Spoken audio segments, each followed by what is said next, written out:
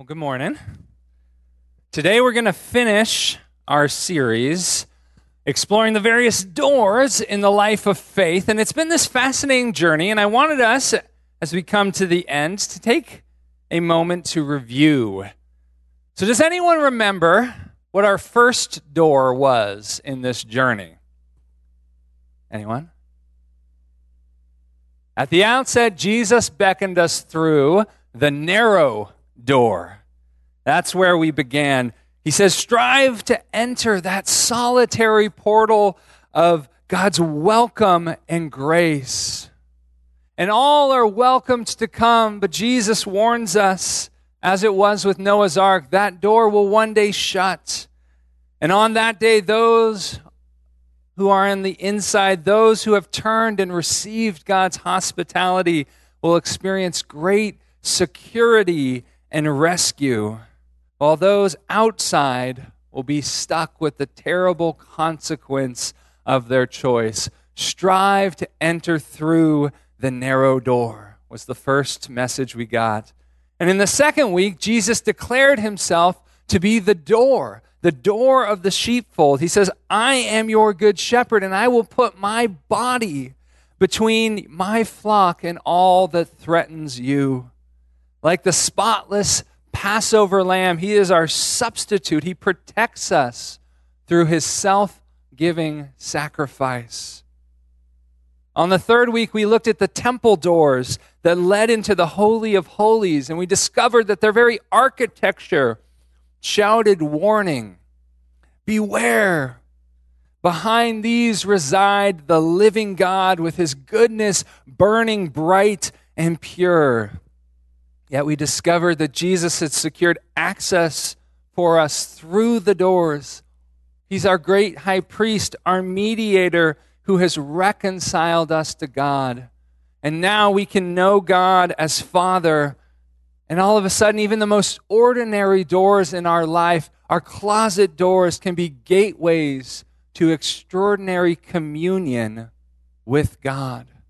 With confidence, we can draw near to the throne of grace as beloved children to receive mercy and find the grace to help in times of need. In the fourth week, Jesus invited us to cultivate a life with God behind closed doors.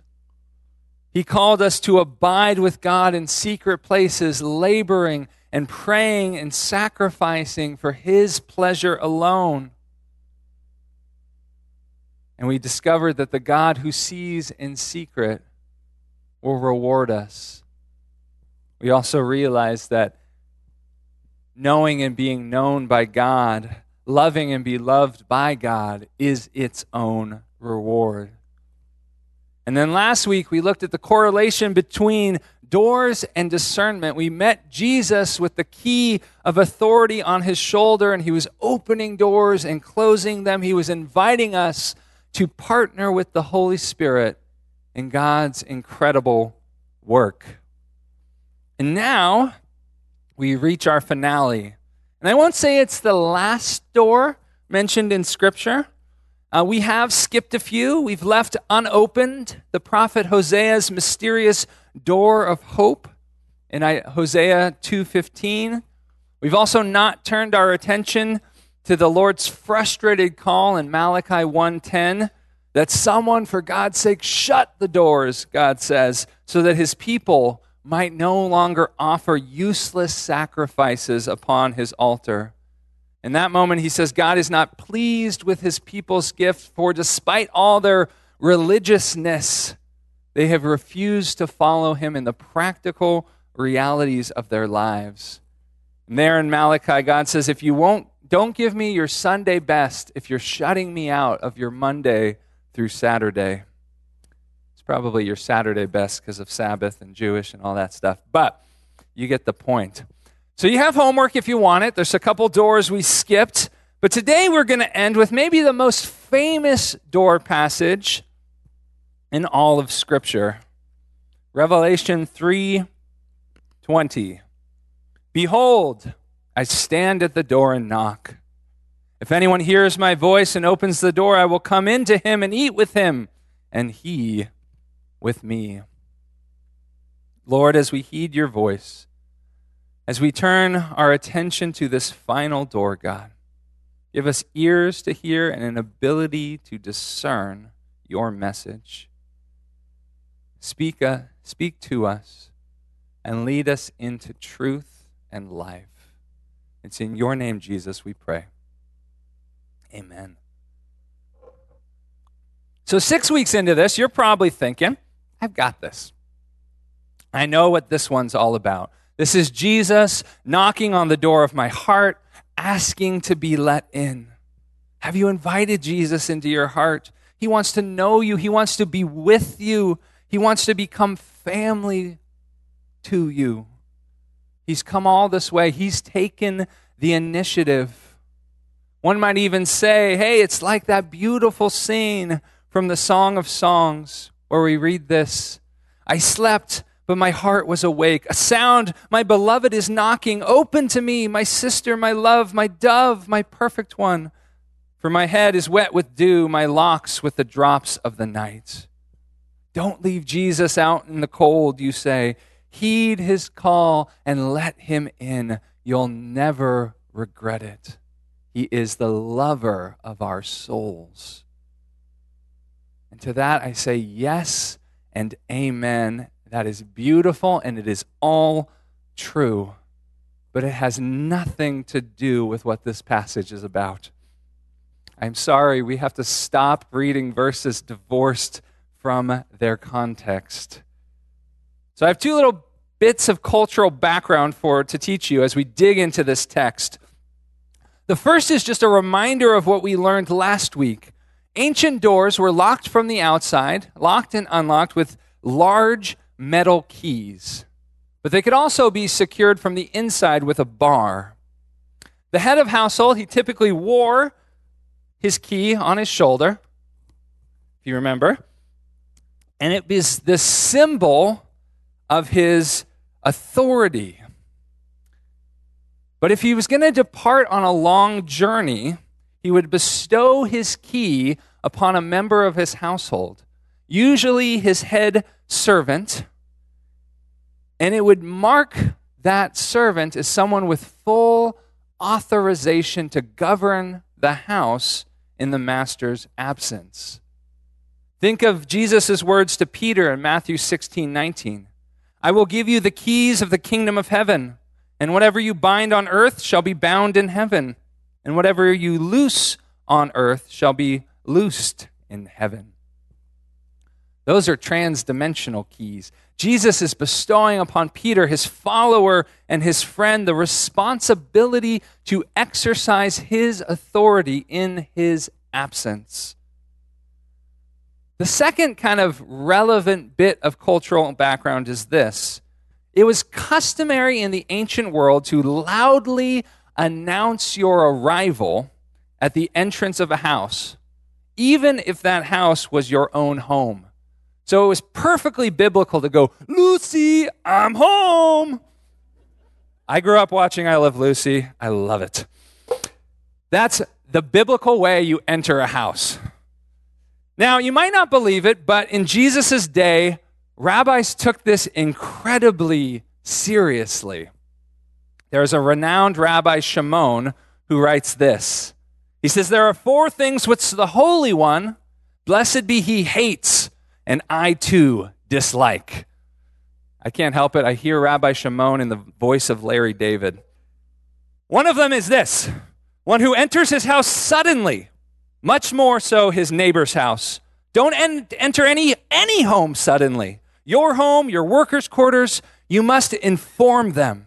When a rabbi goes to another rabbi's house, he at least pauses and clears his throat in the doorway so that those inside can hear his voice. Why does this matter? Why do you have to announce yourself? Why do you have to be loud upon the entry into a home?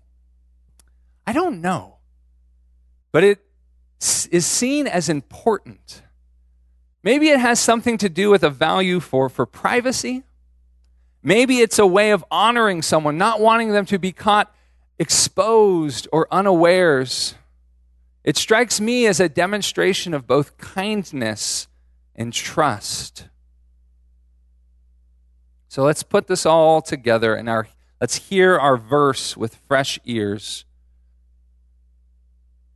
Behold, I stand at the door and knock. If anyone hears my voice and opens the door, I will come in to him and eat with him, and he with me. Can you tell what this verse is really about? Jesus has shown up to his house, his church, and he's been locked out, barred from entering his own home. He gave them his keys, but now those of his household, his own people, have left him standing outside in the cold. They've excluded him from the happenings that are taking place within the house. It's the same scenario that Jesus envisions in Luke chapter 12. He writes, we read this. Stay dressed for action and keep your lamps burning.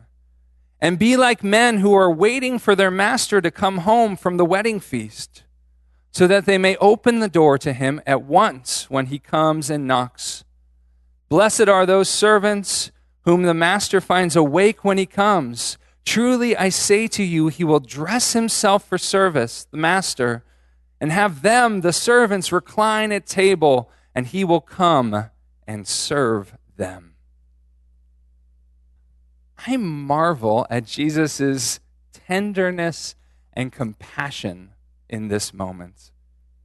And I pray that God will continue to shape and form me into his image, because this would not be my natural reaction.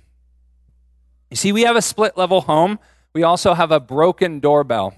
So there's times at night when I go to take out the trash, and one of my very security-conscious kids, I'll step outside to take the trash out, and they'll pass by and they'll lock the front door. And I'm left standing out there in my pajamas in the cold at night. But we have a split-level home, so they're usually not by the door. So I'm, hey, let me in. Eliana, Elijah, Amira, let Daddy in now. That's my typical reaction, not Jesus's. Okay, so now that we've shifted our frame of reference, I want us to read Revelation 3:20 in its context. So like last week, Jesus here is dictating a letter to a community of Christians. This time it's in the wealthy Phrygian city of Laodicea in Asia Minor, what is modern-day Turkey. And this is what we read. Revelation 3:14. And to the angel, to the messenger, to the spiritual representation of the church in Laodicea, write, the words of the Amen, the faithful and true witness, the beginning of God's creation. So here Jesus is revealing himself as the Amen, the so be it, the living affirmation of God's truth. He also calls himself in Greek the arche, the first of creation. It's a divine claim and roughly equivalent with the Latin word for princeps, which was an imperial title that meant first among equals. Jesus is not saying that he was the first being created. Jesus was not created. He is claiming that he was first with God at creation. He was there at the start of it all, functioning as the Father's right hand. He was the voice that began creation. It's a declaration of his authority, similar to his announcement last week that he is holding the key of David. Jesus goes on, I know your works. You're neither cold nor hot. Would that you were either cold or hot. So because you are lukewarm and neither hot nor cold, I will spit you out of my mouth. In that day, Laodicea was the most prominent city in the fertile Lycus River Valley. It was situated between the cities of Hierapolis, about 6 miles to its north, and Colossae, about 11 miles to its southeast. And Laodicea was the financial powerhouse of the region, and their wealth came from banking, they came from trade, it came from textile production. Their two primary exports were a thick black wool and a highly valued medicinal eye salve. And the city was so famously wealthy when once they were leveled by an earthquake, they were able to turn away all disaster relief funds from the Roman Empire because they had enough in savings to rebuild their city. So they were fantastically wealthy. The one thing that Laodicea lacked was its own natural water supply. Luckily, nearby Hierapolis was built on a series of famous hot springs. Their piping hot, mineral-rich water, even to this day, is celebrated for its healing qualities. In contrast, Colossae was built on a gushing cold water spring, whose brisk waters were renowned for their restorative effects. So both hot and cold water were piped to Laodicea through this elaborate system of aqueducts and pipes. And you can still see them there today. But guess what happens when hot water comes 6 miles and cold water comes 11 miles into your city? Both get there lukewarm. And lukewarm water in the ancient world did have its own special purpose. It was used to induce vomiting. So Jesus is saying to the Christians of Laodicea, you don't comfort or heal, neither do you invigorate or refresh. What use are you to me? Either hot or cold, you would have been useful, but you squandered your gifts. You've lost all distinctiveness, and I feel towards you the way I feel towards your water supply. It makes me gag.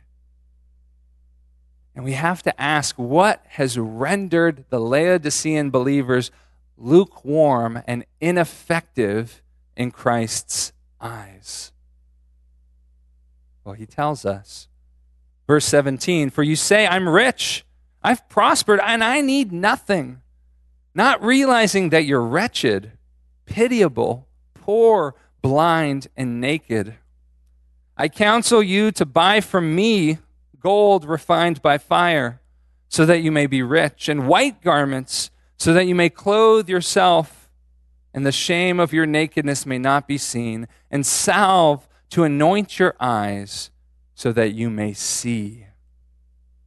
I'm rich. I've prospered. I need nothing. We're solid. We're doing well. Our church is thriving. Just look at us. We're impressive, huh? Praise God. We've got a great reputation, and we're held up as a model to emulate. Jesus says, no. I see things starkly differently. Laodicea took pride in their financial wealth. Yet God says, buy from me gold refined by fire so that you may be rich. They took great pride in their fine black clothing. And he says, no, buy from me white garments so that you might clothe yourself and cover your shameful nakedness. They took pride in their eye medicine, yet the Lord told them to buy from him salve to anoint their eyes so they may see. You see, filled with love and ever hopeful, Jesus rebukes them. He's unwilling to leave them as they are. He says, you're self-focused, self-sufficient, self-important, self-obsessed. You're too busy and distracted. Christians of Laodicea, you have been rendered ineffective by your participation in both an idolatrous culture and a corrupt economic system. Your friendship with the world has left you rich, it's left you comfortable, entertained, but at odds with God. You're self-satisfied, yet you accomplish nothing of value. You do not recognize your great need. You don't see that your shame is exposed. You claim to see, but you're blind. You've not separated yourself from the world. You're completely at home in their clothes. And worst of all, you don't realize that you've kept me from drawing near to you. You've locked me out of your life and your life together. You've locked me out of my own church. Verse 19. Those whom I love, Jesus says, I reprove and discipline. So be zealous and repent. Behold, I stand at the door and knock. If anyone hears my voice and opens the door, I will come into him and eat with him, and he with me. The one who conquers, who overcomes, I will grant him to sit with me on my throne, as I also conquered, overcame, and sat down with my Father on his throne. He who has an ear, let him hear what the Spirit says to the churches. If they repent and let him back in, Jesus promises to eat with them. The Greek word there is deipno, which refers to eating the evening meal. That's the main meal of the day, and it's the one that people lingered over because the day's work was done. So he says if we heed his voice and we answer his knock, Jesus doesn't promise us a hurried meal, but a feast at which he will linger long in fellowship with us, where we will be filled up and nourished and known. But if we're not zealous in response to his correction, if we do not turn our focus, passion, priorities back to Jesus, we will lose our seat at the banquet and our place of leadership in the new world that he is bringing about. If we leave Christ out in the cold, we find ourselves out in the cold. For true wealth and warmth and celebration is not found simply in his house, but with Jesus himself. If we've locked Jesus out of the church can't save us. So Revelation 3:20 does not belong on the bottom of a Thomas Kinkade painting. It's not designed to warm our hearts, but to arrest our steps. It's Christ's loving exposure of the reality of our situation. It's a rebuke for those who've already walked through God's door of welcome and grace, but have now grown complacent and compromised, and it beckons us to repent. Again, hear Christ's words in Luke 12. He's riffing on the same theme. And the Lord said, "Who then is the faithful and wise manager, whom his master will set over his household, to give them their portion of food at the proper time? Blessed is that servant whom his master will find so doing when he comes. Truly I say to you that he will set him over all his possessions. But if that master says to himself, 'My master's delayed in coming,' and begins to beat the male and female servants, and to eat and drink and get drunk, the master of that servant will come on a day when he does not expect him, and in an hour when he does not know, and will cut him in pieces and put him with the unfaithful. And that servant who knew his master's will but did not get ready or act according to his will receive a severe beating."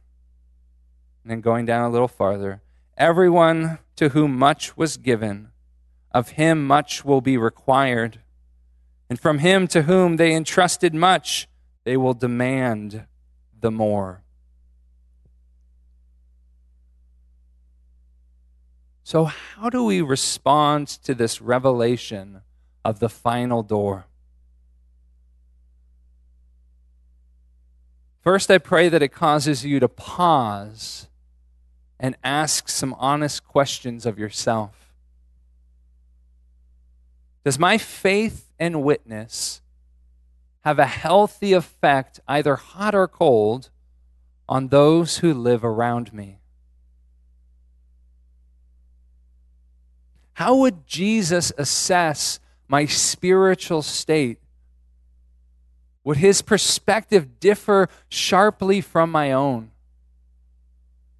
What would he identify as my deep needs?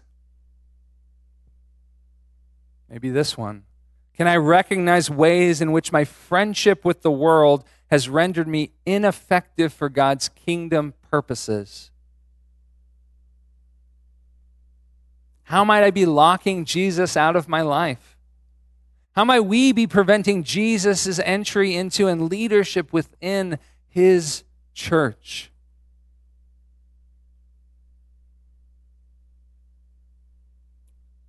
I think these are questions we have to sit with as we ponder this door. But more than ponder, Christ calls us to be zealous and repent. To repent, you need to know what you're called to turn from as well as what you're called, or in this case, who you're called to turn to. And what this might require is a period of intentional, Spirit-led diagnosis.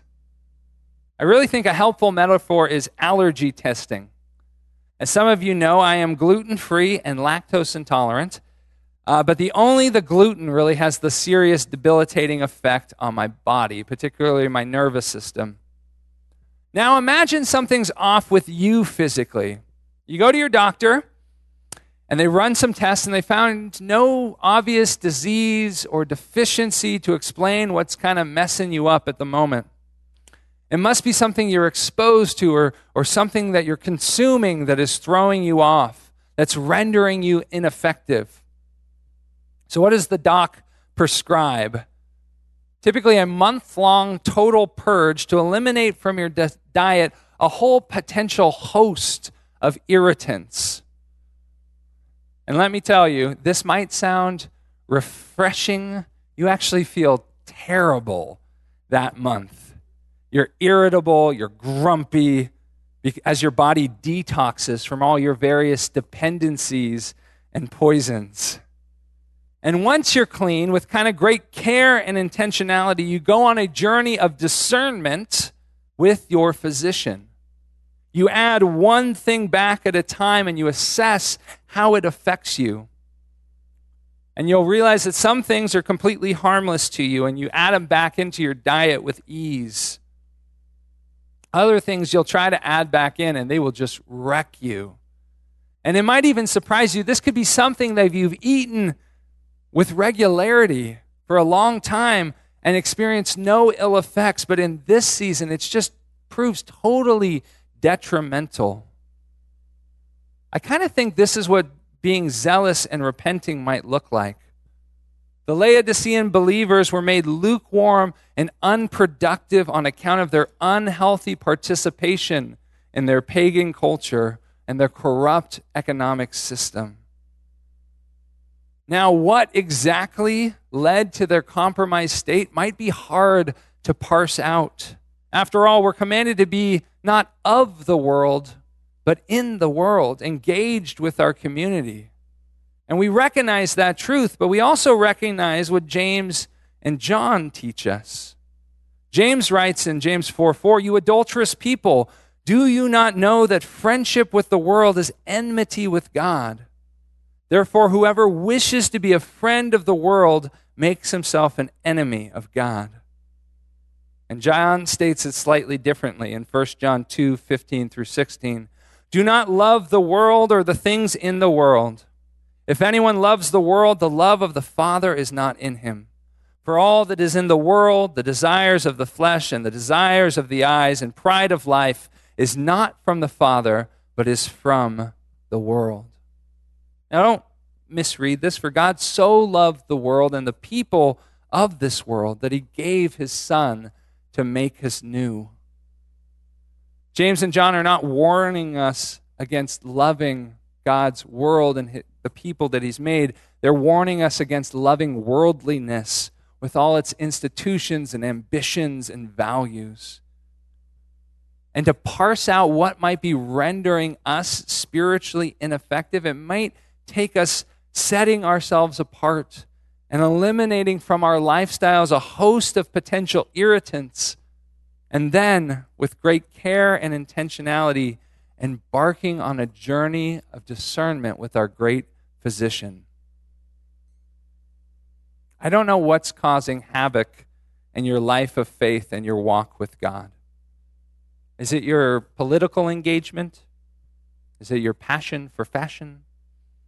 Is it your career ambitions? Your angst about paying taxes? Your aspirations for your children? Your exercise goals? The financial benchmarks you're trying to hit before retirement? Is it the media or the social media you consume? Is it the desire to be thought well of by the other members of your Kiwanis Club or the other parents at your kids' school? One could argue that none of these things are necessarily wrong in a vacuum, but we're not having a theoretical conversation. Gluten is not evil, but it ruins me and it renders me ineffective. There may be things in our lives that appear benign or at least excusable, but for you, they cultivate a friendship with worldliness that turns you lukewarm and deaf to Jesus' voice, his will, his way. They lock him out of your life and our life together. So what would it look like for us to embrace a period of detox?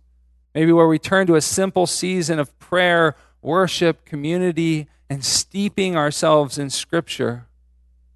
And then with great care and intentionality, discern in conversation with God and his Spirit what, if anything, is helpful to add back in to our regular rhythms. It reminds me of the Apostle Paul's words to his apprentice Timothy. He says, "Now in a large house there are not only gold and silver vessels, but also those of wood and clay, some for honorable use and some for dishonorable or common use. So if anyone purifies himself from anything dishonorable, he will be a special instrument, set apart, useful to the master, prepared for every good work." It's not supposed to be heartwarming. It's supposed to be arresting. God stands at the door and he's knocking and he's calling in love, asking to be let in, but because we've locked him out. I don't want to be lukewarm or deaf to his knocking. He's opened to us the door of communion. In his grace, he's made a way to forgive our sins, to make us new. He shared with us his Spirit, his power, his authority. He's left for us his keys to continue his life-giving work in his absence. Yet we're tempted as the Lord tarries to grow complacent, to compromise, to shut Jesus out of our hearts, our lives, our churches. And Jesus says, "Unbar the door and let me in." This should drive us to our knees in prayer. With great zeal, it should prompt us to change directions, to reorient on him, to swing the doors of our life open to our Savior, to our Lord, to step back into communion, to step back into submission. He's called us into friendship with him for the sake of the world. Let's not choose friendship with the world at the expense of our relationship with God.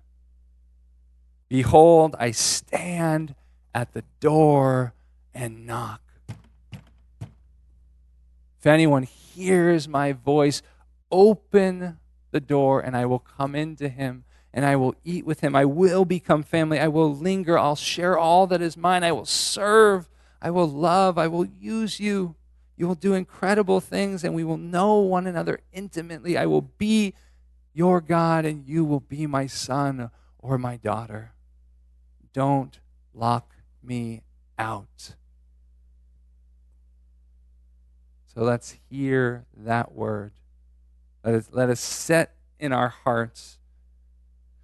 Don't run too fast away from it. Ask the Lord God, and I'm asking him myself, how does this speak to me? In what ways have I locked you out? Let's pray.